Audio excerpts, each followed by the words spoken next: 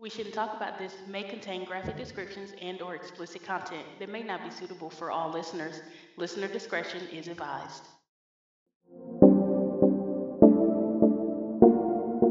Hi, everybody. I'm Key, And V. and this is We Shouldn't Talk About This.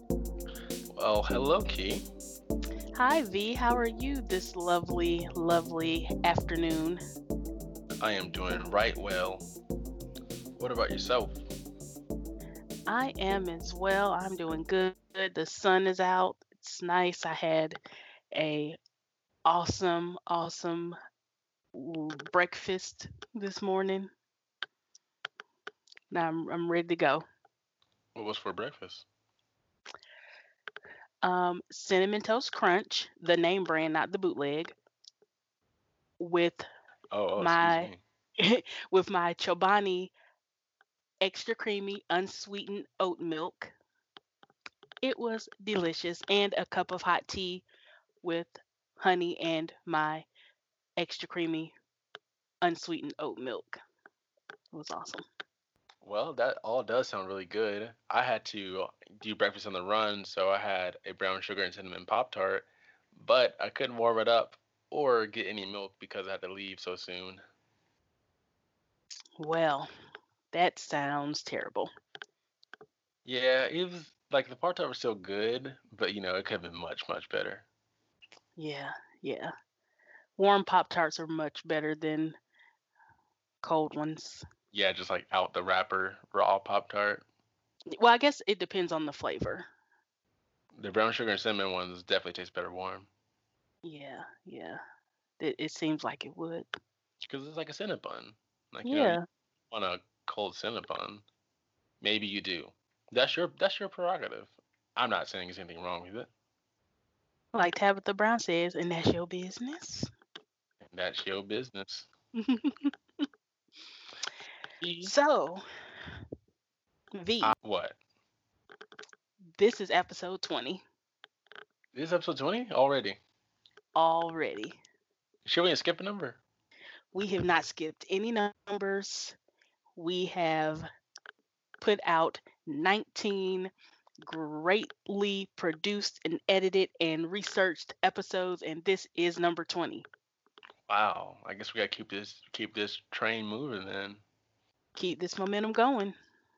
Man, this is exciting. This It is is so exciting. exciting. So for 20, what are we gonna talk about?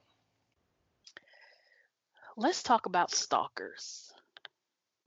Stalkers. Ye- Like like like real stalkers? Yes, have you ever had a stalker? Not a stalker, just someone that was really, really clingy, and I was like, I guess I was like the first person to ever be nice to them, and they kind of took it as like they gotta know where I am at all times, and we have to be like attached to the at the hip. It was pretty odd, but it blew over real fast though, so that's good. Have you ever had a stalker? No, no, I'm not nice to anyone, so, you know, To to anyone? no, no one. Wow, that's jacked up. It is. But hey, that's life. That's life. And fortunately for you, not being nice to anyone paid off because you didn't have to deal with something similar to the cases we're going to speak about today. Yeah, but a lot of stalking cases are people who've never even met the object of the stalking. Really? Yes, like that's my case. They had never even met. And a lot of celebrities get stalkers, like people who have never even actually met them just become their stalkers because they're so enamored with the person they see on TV or, you know, in magazines. That is so unfortunate. Yes, it is. So, I guess it doesn't matter whether you're nice or mean or somewhere in between. You could get a stalker. Yeah, I guess no one's safe now. Here I am No one is thinking safe. that the mean people weren't subjected to it, but no. Think again. Right. Mm. That's why I said that's life. Hey, I could be as mean as I want to be and still possibly get a stalker. Well, hopefully our listeners are awesome people and are not crazy at all and want to track us down and see every little detail about us and everything. But hey, if you love us that much, then that's awesome. Just do it the safe way. I mean, if there's anyone in Australia that wants to marry me and move me to Australia, I am totally up for that. Oh yeah. Yes. You can stalk me from Australia. Actually, this is an invitation. You don't have to stalk. Just email at we shouldn't talk about this at gmail.com and be like, Key, I love you. I live in Australia. Here's a plane ticket. Come on. Boom. I'm there. Oh man, just think about how difficult it would be to do remote shows with the time difference, right? Right. Well, that's life. That's life. We had to do one. You gotta do like one day where it's the middle of the night for you, and one day it's the middle of the night for me, just to make it fair. And I'm okay with that. I'm okay with that. Well, okay. Would you like to begin? Sure. I guess we will get into our stories. So gather around, children. It's time for a tale of crime. Now, my story is about Rebecca Schaefer. Rebecca Lucille Schaefer was born in Eugene, Oregon on November 6, 1967. She was the only child of Dana, a writer and instructor at Portland Community College, and Dr. Benson Schaefer, a child psychologist. Being raised in the Jewish religion, she initially had aspirations to become a rabbi, but she began modeling during her junior year in high school. Those are two vastly different careers, Yeah, absolutely. a rabbi and a model. Man. She appeared in department store catalogs and television commercials, and also as an extra in TV shows and films. In 1984, her parents allowed her to move to New York City by herself to pursue a modeling career. So she wasn't even 20. She was like 17, or right around, like right before her 18th birthday. Man, that's crazy. No, 18, right around her 19th birthday. Oh, okay, okay. Still, though, that's really cool. Yeah. While working in New York, she attended professional children's school. She also had a short term role on the daytime soap opera Guiding Light, which I well, I remember the TV show Guiding Light, not Rebecca, because I'm not that old. So Okay. later in 1984, Schaefer landed the role of Annie Barnes on ABC's One Life to Live for a stint that lasted 6 months. I remember that too. Like these soap operas go on for like decades and decades and decades. Wow. Yeah, like It'd be tiring to write that much story. I don't see how they do it. Like I've never been into soap operas like that, but I don't see how they last so long. Like the characters die and they come back and oh no, this is my evil twin, and it's always a mess. Always. It sounds like anime, but much, much longer. Now, during this time, she attempted to further in her modeling prospects. At 5'7", she was considered too short for high fashion modeling and struggled to find work.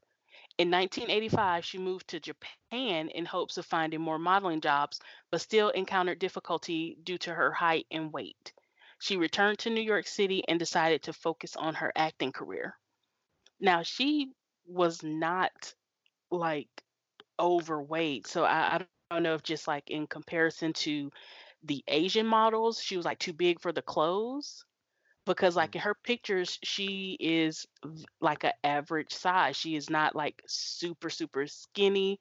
She's very, she's a pretty girl, but I don't get why it was so hard for her to become a model. Yeah, yeah. Now, in 1986, Schaefer won a small role in Woody Allen's comedy Radio Days, but her full performance was ultimately edited from the film and only a brief scene featuring her character remains. She continued modeling and also worked as a waitress. She appeared on the cover of 17 magazine, which caught the attention of television producers who were casting for a comedy, My Sister Sam, starring Pam Dauber. Schaefer got the role of Patricia Patty Russell, a teenager who moves from Oregon to San Francisco to live with her 29-year-old sister Samantha, or Sam, after the death of their parents. The series was an initial hit, ranking in the top 25, but it was canceled halfway through its second season in April 1988 due to failing ratings. After My Sister Sam, Schaefer had supporting roles in scenes from The Class Struggle in Beverly Hills, The End of Innocence, and the TV film Out of Time. She also served as a spokesman for children's charity Thursday's Child. Unbeknownst to Rebecca, her rising star was garnering the attention of a psychopath. John Robert Bardo was a fan who had been stalking her for 3 years. Mm-mm. He had previously been obsessed with child peace activist Samantha Smith, who had been killed in a plane crash in 1985. He wrote numerous letters to Schaefer, one of which she did answer. In 1987, he traveled to Los Angeles hoping to meet with Schaefer on the set of My Sister Sam, but Warner Brothers security turned him away. He returned a month later with a knife, but security guards again prevented him from gaining access. Wait. So there's like, buddy, you have a knife. Just walk away. Just get out of here. They didn't like tackle him or like call the cops on him. No, Huh. they told him you can't come onto the sets, and he left. Huh. Now, he returned to Tucson and lost focus on Schaefer for a while as his obsession shifted toward pop singers Debbie Gibson, Madonna, and Tiffany Darwish. However, Bardo watched Schaefer in the comedy scenes from The Class Struggle in Beverly Hills in 1989, in which she appeared in bed with another actor. He became enraged by the scene, apparently out of jealousy, and decided that Schaefer should be punished for becoming, quote, another Hollywood whore. Wow.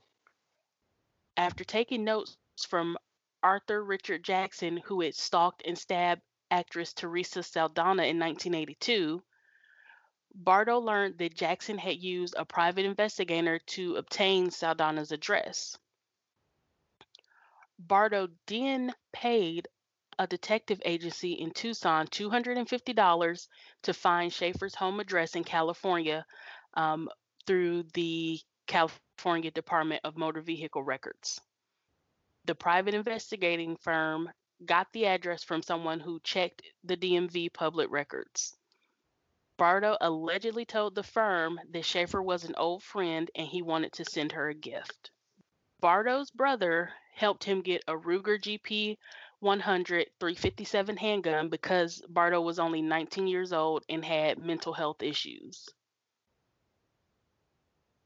Now, I'm not one to judge, but if my 19-year-old brother with mental health issues said, "Hey, I need a gun," I think I'm gonna be like, no, no, no, no, no, no, no, Yeah, no. that's the last thing you need, brother. Right. Like, I'm all for the right to bear arms, but you don't need this. And do you know how big bear arms are? They're huge and hairy. Go to sleep, V. Bardo traveled to Los Angeles for a third time and roamed the neighborhood where Schaefer lived, asking people if she actually lived there. Once he was certain that the address was correct, he rang the doorbell. The 21-year-old actress heard the bell or knock at the door of her West Hollywood home on July 18th, 1989. Schaefer was preparing for an audition for The Godfather Part 3 and was expecting a script to be delivered, so she answered the door. However, instead of a courier, it was 19-year-old Bardo. He showed her a letter and autograph that she had previously sent him. He also reportedly had a copy of Catcher in the Rye, which is the same book that Mark David Chapman was carrying when he murdered John Lennon in 1980. Wow. So he has this thing with like imitating other celebrity stalkers. Yeah. Huh. So, after a short conversation, Schaefer reportedly told him, "Please take care," and she asked him not to come to her home again. He went to a diner nearby and had breakfast and then returned to her apartment an hour later. She answered the door with, quote, "a cold look on her face," Bardo later said. He pulled the gun from a brown paper bag and shot her in the chest at point blank range in the doorway of her apartment building. Schaefer screamed and collapsed in her doorway. She was just screaming, he told psychiatrist Dr. Park Dietz. She was going, "Why? Why?" I was still fumbling around, thinking I should blow my head off and fall on her. But Bardo fled instead. A neighbor called an ambulance and she was taken to Cedar Sinai Medical Center, where she was pronounced dead 30 minutes after her arrival. That is so terrible. Oh my. It's extremely sad. Now, the Tucson police chief, Peter Ronstadt, arrested Bardo the next day after motorists reported a man running through traffic on Interstate 10 yelling, "I killed Rebecca Schaefer." He immediately confessed to the murder upon being arrested. Marcia Clark, better known for her role as lead prosecutor in the O.J. Simpson murder case, prosecuted the case against him. Bardo was convicted of capital murder in a bench trial and was sentenced to life in prison without the possibility of parole. Now, he he did what I would, well, let me preface this. If I'm being prosecuted for something I know I didn't do, I would take a bench trial. I mean, he was Okay. running Okay. around the internet, I mean, not the internet, the interstate screaming that I murdered Rebecca Schaefer. So, yeah, I mean, he Yeah. definitely was not innocent. But I'm telling you, I feel like I've said this before. Always take a bench trial if you didn't do it. Because a bench trial is just a judge. Who's going to know the law better? A judge or 12 civilians who don't know you, don't know legalese, don't know the terminology? 12 people can't even agree what to put on a pizza. Right. Right. You really want them to agree on what's going to happen with your life? No. Very true. Very true. So, Rebecca Schaefer's death also helped prompt the passage or the 1990 passage of America's first anti stalking laws, which makes it a felony to cause another or their family to be in reasonable fear for their safety and carries a state prison sentence. As of 2019, this law is recognized in all 50 states. Just in So, 2019. yes. Why didn't? Now, to think that it took a celebrity death in 1990, which was only 30 years ago, to make a anti-stalking law Man, is ridiculous in itself. it is. It really is. Now, also as a result of Rebecca's death, California law regarding the release of personal information through the DMV was changed, thank goodness. But again, only 30 years ago. Governor George Duckman said effective October 1st, 1989, all commercial organizations requesting personal information from the DMV will be required to register with the department and adhere to detailed new agreements on how the data will be used. In addition, the governor said the DMV will establish a 10-day waiting period before issuing a person's home address to individuals requesting information. During this waiting period, the department will notify the person that a request has been made for his or her information. The person will receive the name of the company or individual who made the request and the reason for it. Now, the information will still be delivered, said Kevin Brett, the governor's press secretary, but there will be a warning issued to the individual. Now, while vast majority of DMV personal information requests are for legitimate lawful purposes, Duke Mayen said, there is a growing concern that this information is also easily available to those who have violent or illegal intentions, such as the suspect in the Rebecca Schaefer case. In addition to issuing his directive, Duke Mayen indicated that he is also willing to work with the legislature to develop a plan to make it even harder to obtain private home addresses or other personal information from the DMV. Our goal should be to limit access to this information to requesters who have legitimate business purposes, he said. By taking these steps, we can provide an additional measure of protection for our citizens while at the same time keeping information available to those entities which truly have a compelling need for the information. The Driver's Privacy Protection Act, which prevents the DMV from releasing private addresses, was enacted in 1994, 26 years ago. I don't understand. Like, that's just so crazy. Like, he can get any. He could have got anyone's address up until 1994. Yes, you could just go to a private investigator, pay them, and say, hey, give me this person's address, and they would just access the DMV records and get it. Wow, so casual about it. Right. And it's like, how did nobody think that was dangerous? Like, what, say you got a restraining order on somebody, and so you move, and they pay someone to access the DMV information and find you.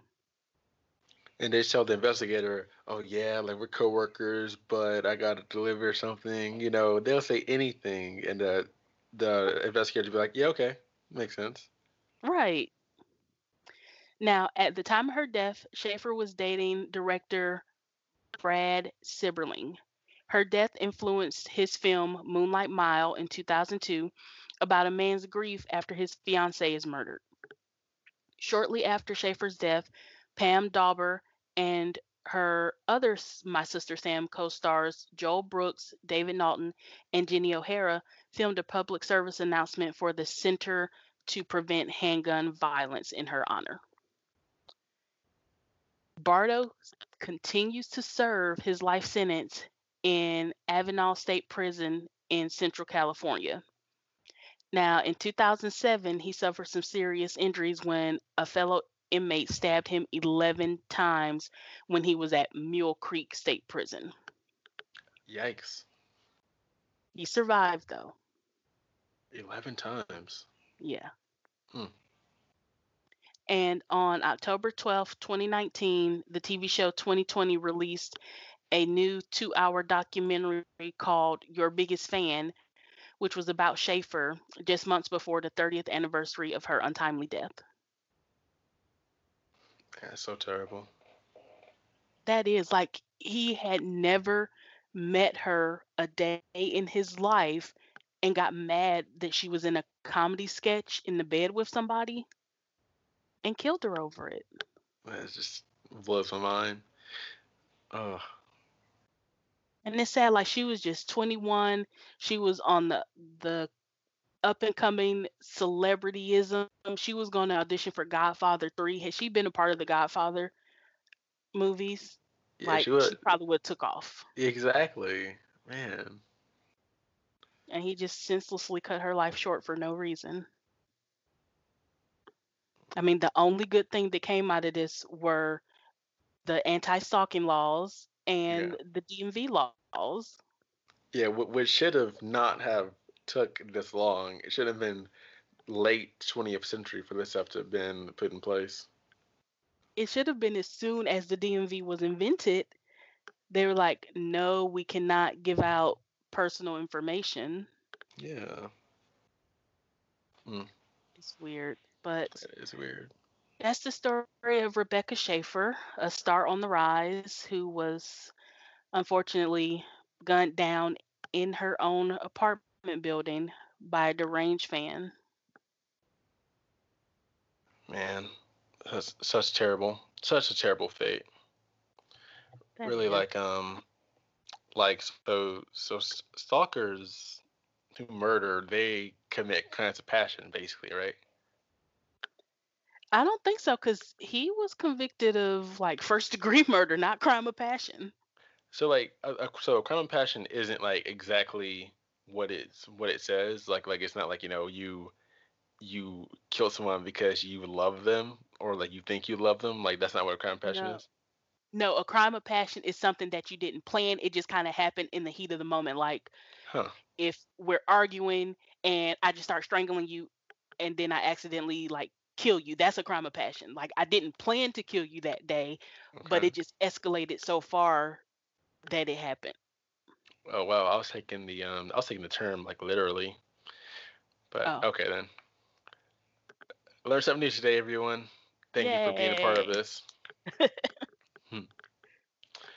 Well, my story also takes place in California, and it is the story of Tatiana Tarasov.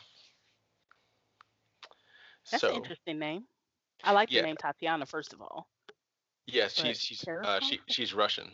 Oh, So, Tatiana Tarasov goes by Tanya. Was born January 22nd, 1949.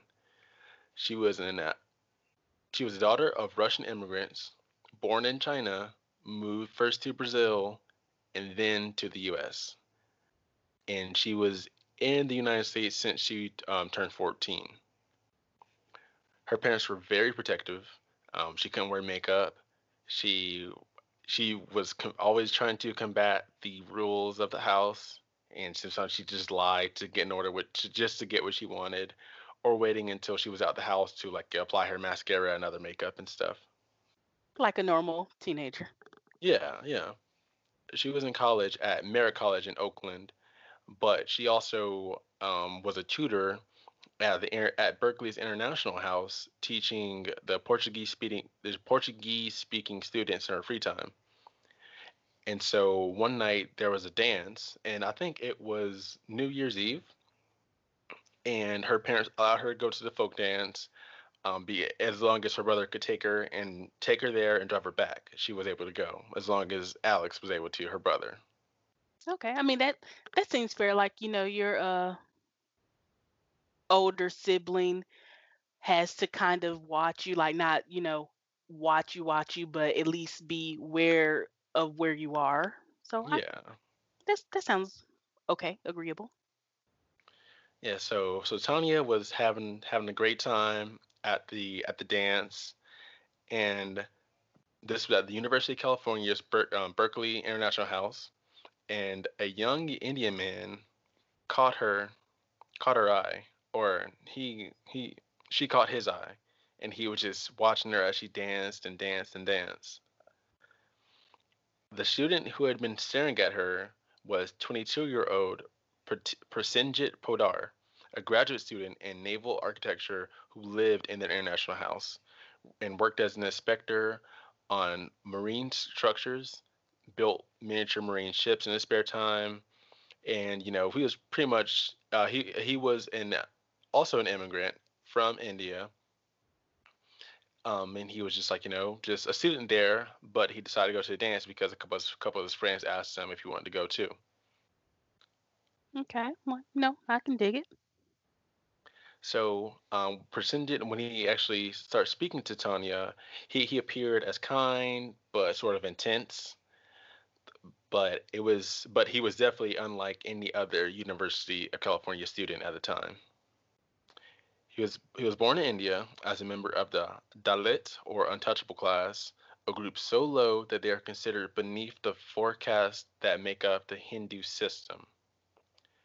Prasenjit had fought incredible odds to leave home, let alone to end up in graduate program at Berkeley. Only a handful of untouchables in all of India ever leave to an American university. So Percentage was, he was a gifted student. First of all, for them to call them untouchables is highly, highly disrespectful. Yeah, it is. But that's the I mean, that's I the sort understand of the cultural differences, yeah. but man, how dare you, not you, you You. call someone an untouchable? Yeah, it's pretty crappy.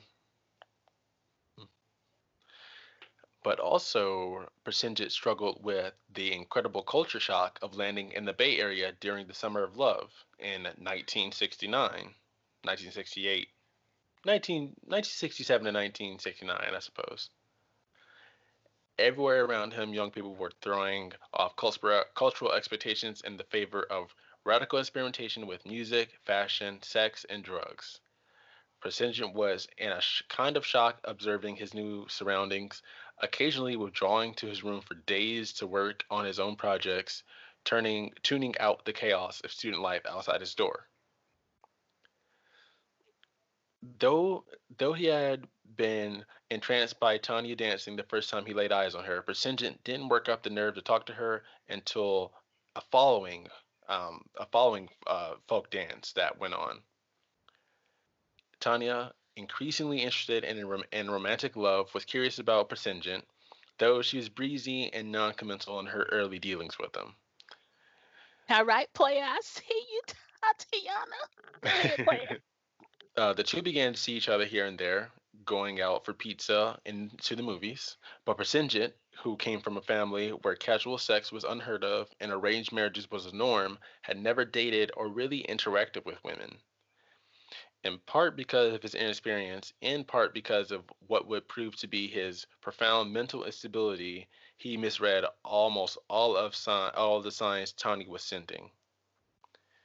Within Hmm. within weeks of meeting Tanya, he had written to his parents back in their Bengal village, telling them details about the Tarasov family, and especially about the accordion playing young Tanya, who had won a seat to the university. Hold on, she played the accordion too. See, I like this girl. I like her. Yeah. She was a cool, charismatic girl. She was teaching languages and stuff, and she was worldly, living in all types of places, and Yeah, playing the accordion and pimping on dudes in college. See, I like her. I like her. and he even wrote that the family looks to me to express my intentions, and he wrote all this to his parents back in the village, right? But Okay. he never met Tanya's family. They didn't even know he existed. Wow. As Tanya's interest for Persenjant faded, his affection for her only ramped up. He couldn't believe that the girl who had once seemed to like him now wouldn't commit to hanging out. He continued to try to change her mind, showing up at her house, standing with her at the bus stop, and calling insistently. Persenjant felt toyed with by Tanya. In the following months, he sank into a deep depression, often skipping work and school to learn about her whereabouts and follow her. Whoa, whoa, sir, sir. Des- Desperate, he befriended Alex, Tanya's brother, who became his roommate. Oh my gosh, this is like craze level stalking right here. Yeah.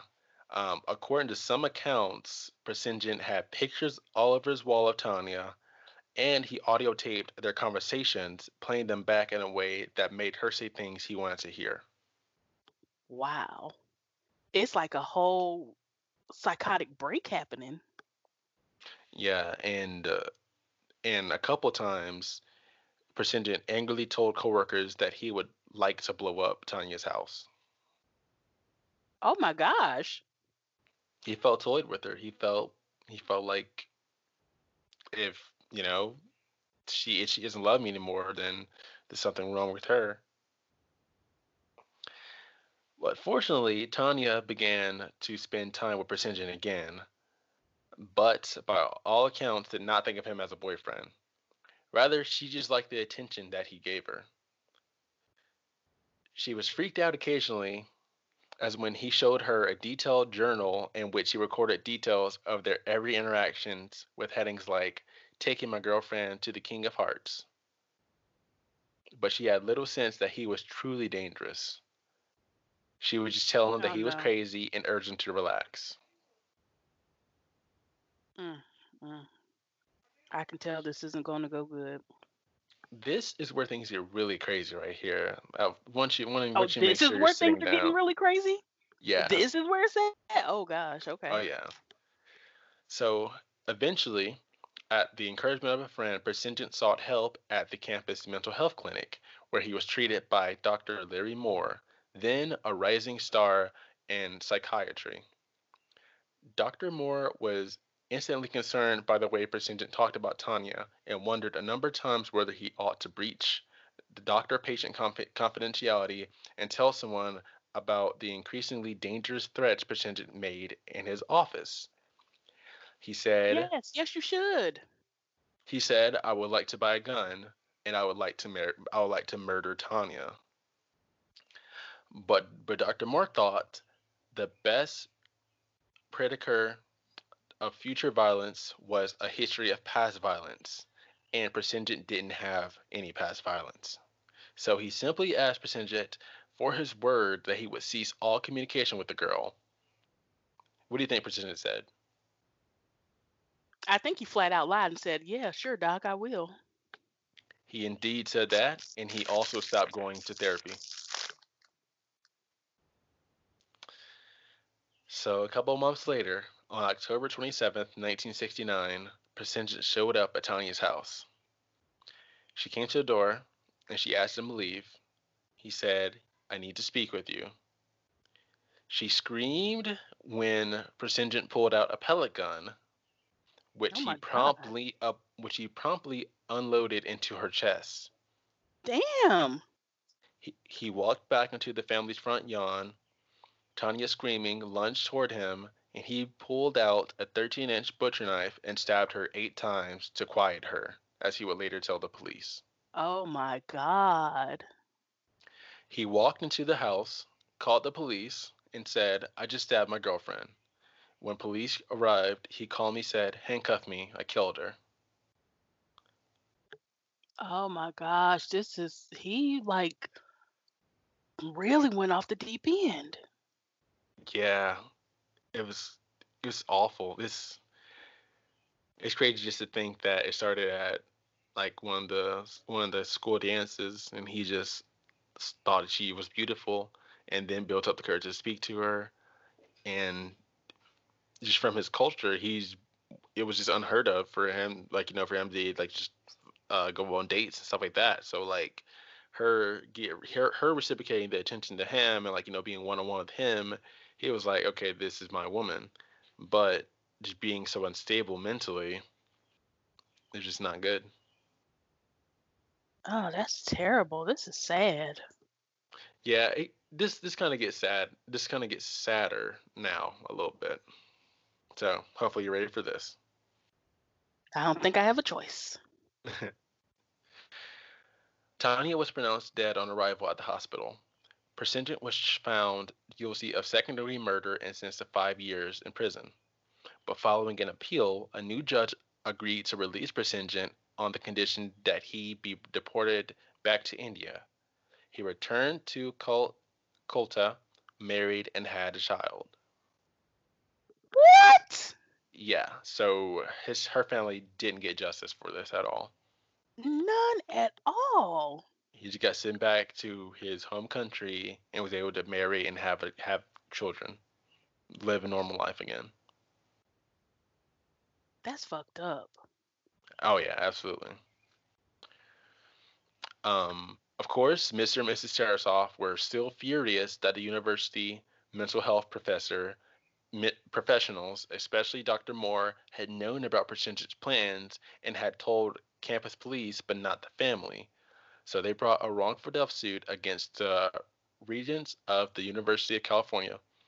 The case ultimately went to the California Supreme Court, which ruled in 1976 that is it is a therapist's moral and professional obligation to report threats like presentiments in order to protect threatened individuals. Some members of the medical establishment argued that the decision would chip away the entire practice of psychotherapy, of which confidentiality is thought to be the cornerstone.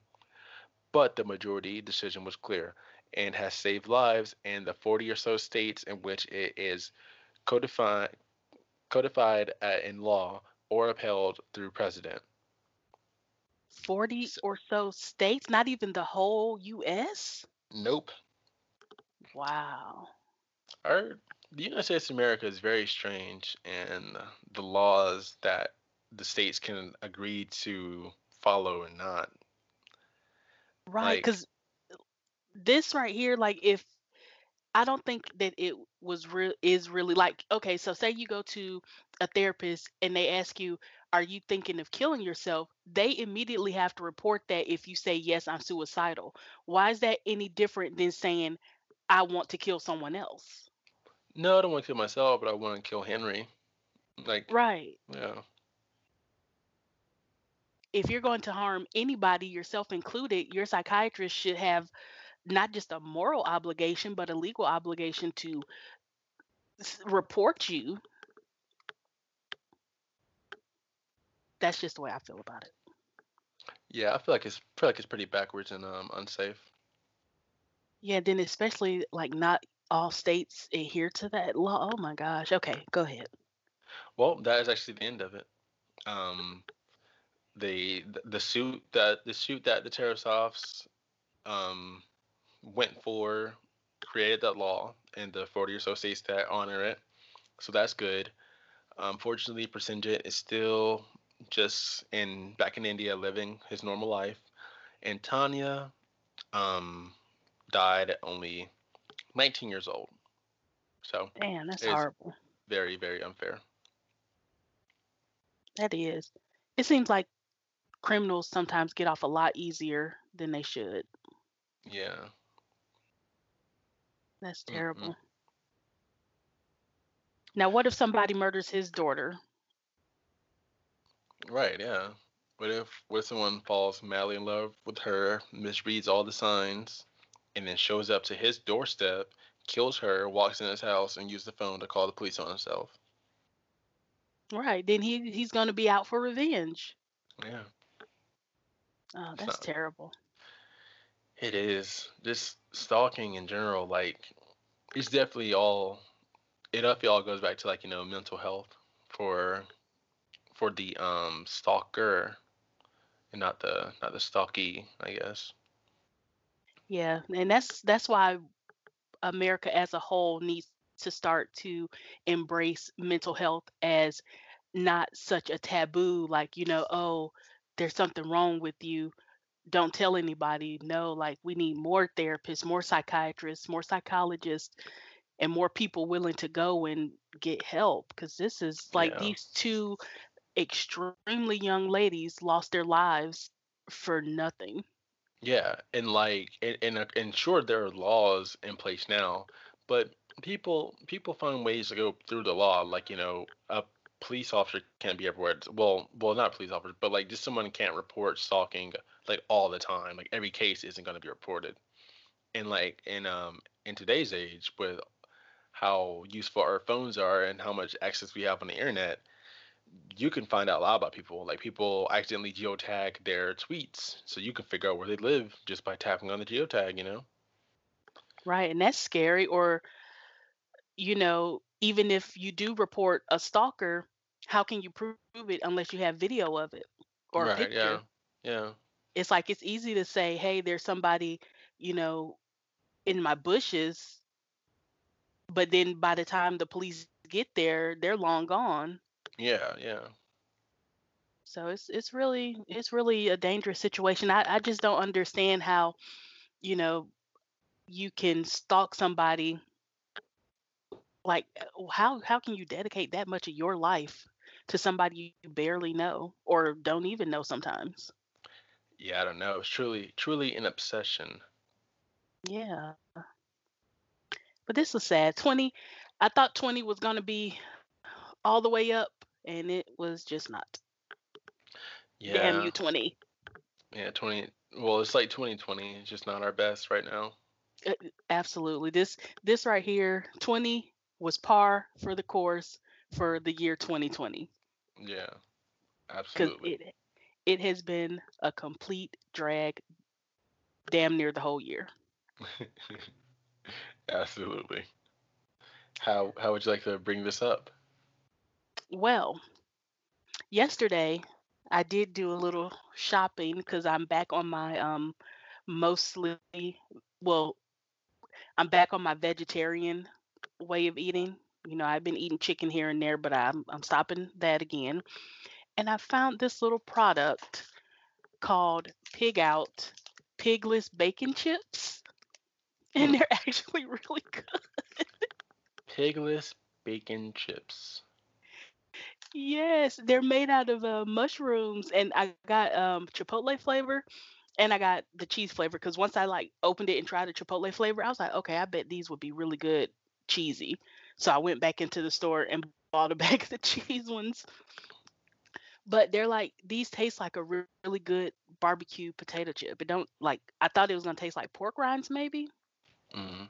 but no, no, totally different. It tastes like a really smoky, good barbecue chip. And man, it's good. Like I found some really good vegan sour cream, some vegan cream cheese. Like dairy is my thing. Like I love cheese. Man, check you out. You can't tell you nothing. You got the whole setup right now. Yeah, like I don't like milk, but I love cheese and sour cream. So I bought me some vegan alternatives to try to, acclimate myself to those, and I am Mm. on it.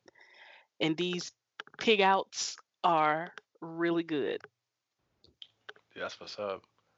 I've been snacking on something lately too. I was over at a friend's house about a week or so ago, and they gave me some animal crackers, and I didn't remember how good animal crackers were. Like they are are, so good, are they the and frosted kind or just the regular? or just a regular. They're by the brand Stalfers. The ones that used to come in the little box. I bought the one that come inside the teddy bear, like it comes in the bear like jar thing. I think I, Oh, I think I think they have some in the box though. yeah, like they used to be like a little box and it looked like a circus cage and it had like a little string on it for you to carry it. That Yeah, may be yeah, before I your think those time. may I be don't it know. then. I think they're the same brand. Yeah, these things are so good though. And also that friend, her name is Sydney. Shout out to Sydney for making our great revised intro and outro. It sounds really good and it's based off of the one that I originally made. I was incredibly impressed by it. I didn't realize like how much more can be done to it. And she is in school for commercial music major. She's majoring in commercial music, which is just learning how to make music for profit, but not like not necessarily making music for commercials. Thanks, Sydney. We appreciate you. Yeah, absolutely. And shout out to your brother, Ro, who was our live studio audience a few weeks ago, who suggested this topic. Yeah, he suggested the stalker topic. Hopefully, he's not a stalker himself. Just kidding. Let's hope. Well, now that we're in better spirits, I think I'm going to make me a little veggie sandwich and have me some more of these pig out chips. Yeah, And yeah. kick back the rest of this afternoon. Maybe go on the hunt for some necessities like TP. They're slowly becoming easier to find. They they were on the brink of extinction for a long Uh, time. Very much so. But it's like I think we're getting better now. Good, good, good. Well, I'm V, And I'm Key. and this we should talk about this. Thanks for listening. Bye.